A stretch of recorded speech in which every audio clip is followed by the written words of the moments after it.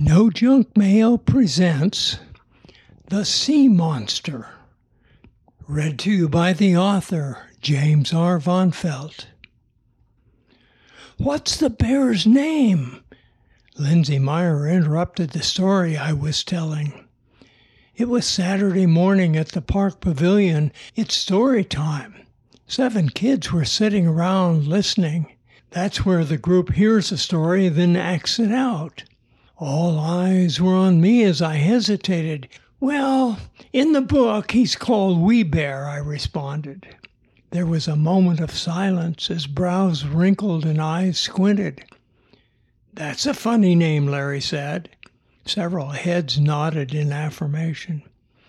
I picked up the story where I'd left off.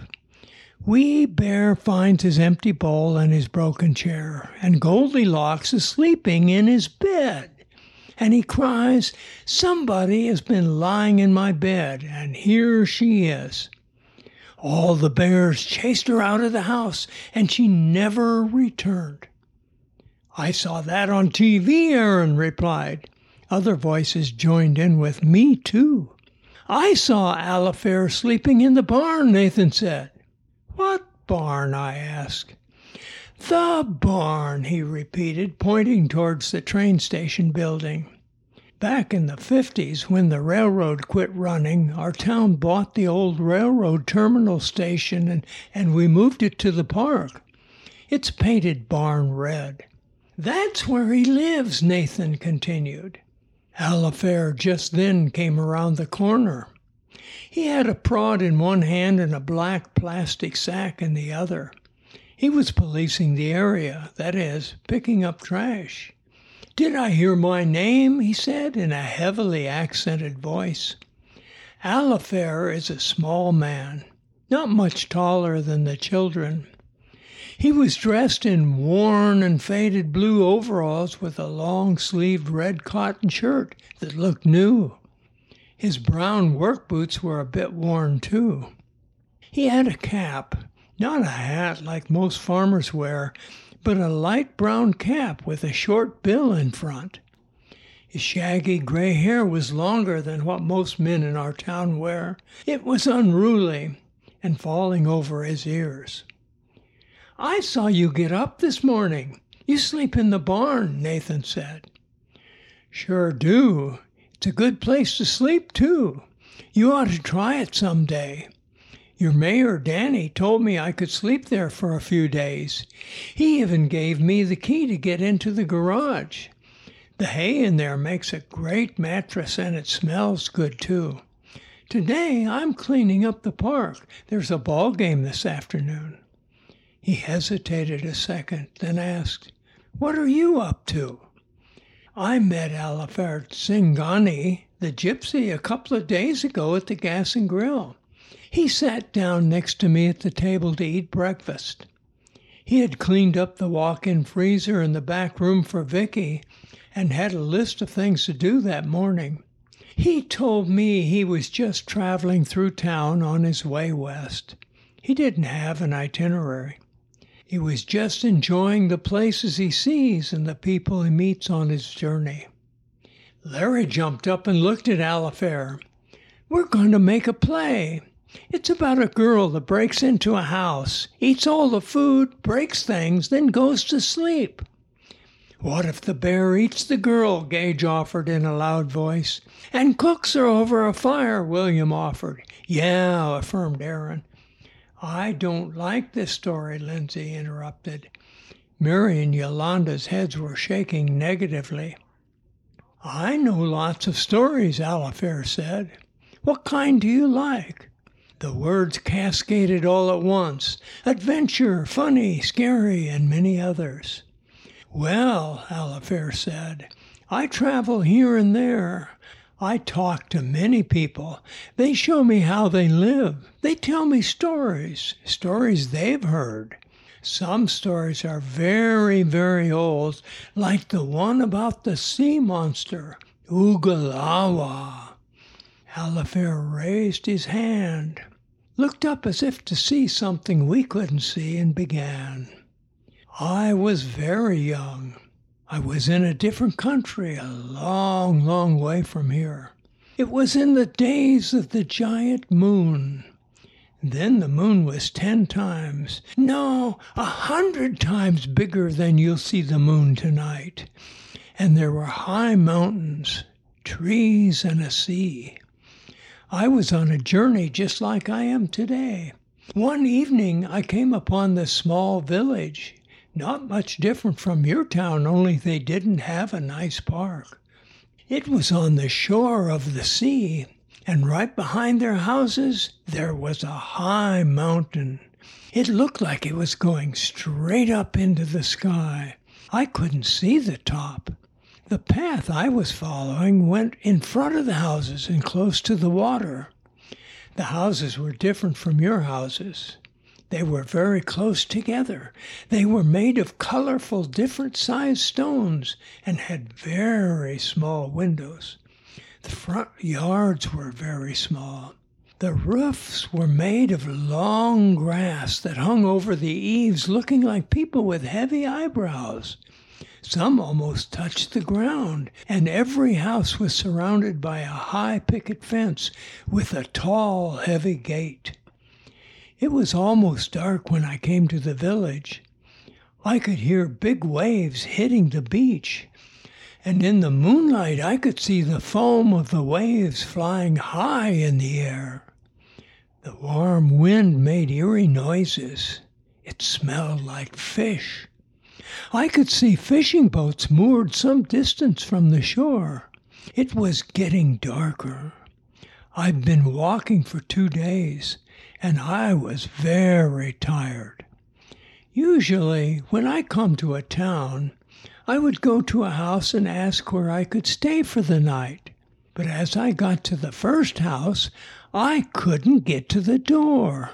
There was no way to open the gate. The fence was very high. It was too high for me to climb over, and the gates were locked. Not only that, I couldn't see a light coming from any window in town. Maybe they had all gone to bed early, I thought. It was late, but it wasn't dark yet.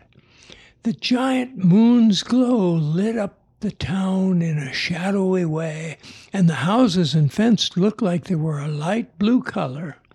I slowly walked through the town, hoping I would find someone to help me.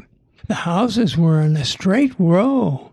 The last house in the row was almost to the water. I could feel sprinkles as waves hit the shore, and foam shot high in the air. I couldn't get in the front gate, so I followed the fence towards the back of the house. There was a small path between the mountains and the backyard fence. The path was covered with high grasses. It was a good place to lay down out of the wind, spray, and moonlight. I was very, very tired. I found half an apple, a slice of bread, and a small cookie in my knapsack. As I ate a few bites, I heard a strange sound. It was like the wind was playing a tune I knew but couldn't remember where I had heard it. Then it went away, and all I heard was the wind. I finished eating and became very, very sleepy. And then I was dreaming. At least I think I was dreaming. I felt something. It was like a cool, soft blanket. It moved slowly, wrapping around me. Slowly, very, very slowly, I began floating up, off the grass. I wasn't alarmed. It felt good. Now that I think of it, I should have been scared, but I wasn't. I moved my hand through the blanket, fog or whatever it was. My hand felt good. It tingled. Then I started moving. As I was carried, I could see the mountain move too. It was moving in and out like it was rubber, and there were streams of different colored fog gushing out of the walls. The fog tumbled down, down like a river, covering the houses and pouring into the sea. I was moving fast now. Then suddenly I went over the beach, through the fog and waves, into a dark, shadowy tunnel. It was exciting. I was having fun. I'm dreaming, right? Then everything came to a stop, and I was lowered very slowly onto a cushion of green that looked like moss. As I sat there, the light around me began to change from light blue to an eerie pinkish yellow. I was in a cavern. There were large holes in the walls and ceiling above me. Faded white streaks and bones laid here and there over the uneven floor. Strands of moss were hanging down, and the distinct sound of ocean waves hitting the beach echoed constantly. There was a smell of fish. I sat up and I looked around. Nothing was moving. When I turned to look the other way, I heard the moss squeak as if it was alive. I touched it. It made a low gurgling sound and moved. "Ah!" I yelled in surprise. Then like an echo the moss cried, "Ah! Ah! Ah! Ah!" We yelled at each other as I jumped off the spongy moss. Then a loud voice bellowed, "Who are you?" I couldn't tell which way the sound was coming from. I looked around. I couldn't see anything. "Where are you from?" the voice insisted on an answer. "I'm Alafair, Zingani, a gypsy and world traveler." I said this as confidently as I could, though my knees were knocking and I was trembling inside. I kept looking around but saw no one. Montebello's. I twirled around to see a very tall man right behind me. He wore a green shirt with a brown vest, black trousers, and brown boots. He was not happy. "Montebello's is my name," he repeated, looking down at me with a frown. "You're from the Commandant. I know you are. They're all short like you and up to no good." "No, no," I pleaded. "I'm just a traveler who—" "Take him away," the loud voice bellowed. "To the dungeon." He grabbed for me and caught my shirt collar, but I twisted away from him and ran. He was in hot pursuit, but I was fast. I dodged and weaved every time he tried to grab me. Finally, he chased me into a corner. I saw an opening, a small hole in the wall, and I jumped into it as fast as possible. But it was too late. He caught my foot. I struggled to crawl further into the hole, but he pulled me out. He held me by my feet, knocking my head on the floor as he carried me. We went through an archway and down steps in a hall that was getting smaller and smaller. He had to duck his head now. There was a large door at the end of the hall. I was yelling at him all the way. He didn't like that. He banged me against the wall like a sack of potatoes and said to shut up as he opened the door. Then we started down a long, shadowy, curved stairway. The further down we went, the darker it got. I hit my head hard on a step, and all went black.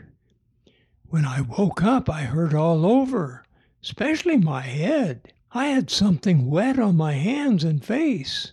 Blood. My nose had been bleeding, and I had 2 big bumps on my head. One of my eyes was swollen shut. When I tried to sit up, my ribs and knee hurt. My head spun around violently, so I laid back down. I went to sleep in the dark room. Later, I woke up smelling something horrid and heard a noise. I held my breath and listened. There it was again, a shuffle, like something dragging on the floor. Bit by bit it came close, and then went away. After a while, all I could hear was the swish, swish, swish of waves. I went to sleep. When I woke up, I was lying on something soft. The room was dark, but I could tell I was lying on a cool, soggy pile of seaweed. Across from me was a large heap of something I couldn't identify. I stared as hard as I could.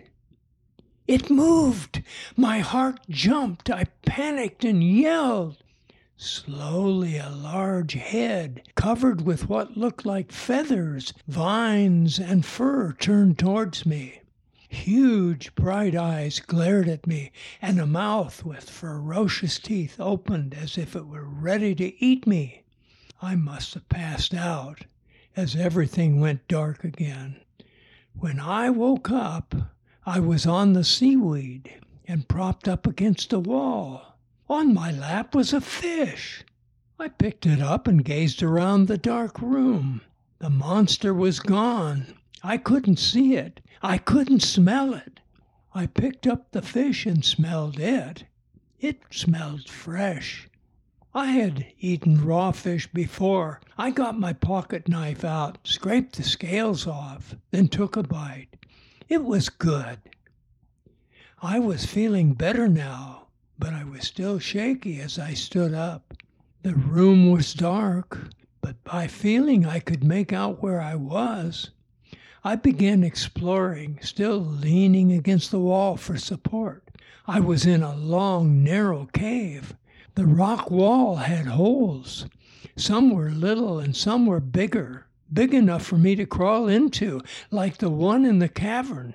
I followed the wall as far as I could until the floor began a steep decline. At the end of the decline was water, and I could hear waves hit the surf. I turned back. At the other end of the room was a door. It was locked. I got tired and laid down on the seaweed. I must have gone to sleep, but I remember hearing something. I lay there motionless as the monster made its way up the incline, one short shuffling step at a time, coming towards me. Closer and closer it came, then stood over me, breathing hard. He looked at me, and I looked at him. His huge head was like a bird with scales and feathers and a beak. Its mouth was like a lion. The teeth were huge. The eyes were big and bright and moved about, looking here and there. It had a big breast like a bird and small feathered wings with an arm like a gorilla under the wings. The body was covered with scales and tapered to a long tail. Short, thick legs allowed the beast to stand up and shuffle along the floor. His head moved down towards me. I reached up and touched his beak. We didn't move. After a while, I took my hand down. The beast raised his head, turned slowly, moved to the other wall, and sat curling its tail around him. I went to sleep. Later, a shuffling sound woke me up. The beast was going down the incline towards the water. I had a terrible idea. What if I could ride on his back? He needed air, as I did. He would have to swim fast underwater to get out to the sea. Maybe I could hold my breath as long as he could. I walked as fast as possible in the dark to catch up with the monster, then crawled up the tail to his wings and hung on. He didn't seem to know I was there. He slipped into the water, and right before he dove under, I took a great gulp of air. The monster's tail and wings swished back and forth, driving us through the water. At first it was dark, but in a few seconds I could see daylight ahead. We were going faster and faster now, but I was running out of air. I was about to explode. I couldn't go on. I was going to drown. I closed my eyes tight. And do you know what I saw? It was my father, bless his soul. He died years ago. He looked right into my eyes and said, "Don't let go." That's the last thing I remember until I woke up on the beach. I don't know how I got there. I don't know how long I laid there. The sand was soft. The sun was warm. The waves touched my feet and felt pleasant as they came in and out. I was exhausted. Finally, I sat up and looked around. There was no town, no mountains, and no smell. Alafair's story was over. After a short silence, Nathan stood up and stretched. "That beats the bear story," he exclaimed. "Well, that's it for now. From where the corn grows tall and pigs fly. Take care. All my love. Grandpa Jim."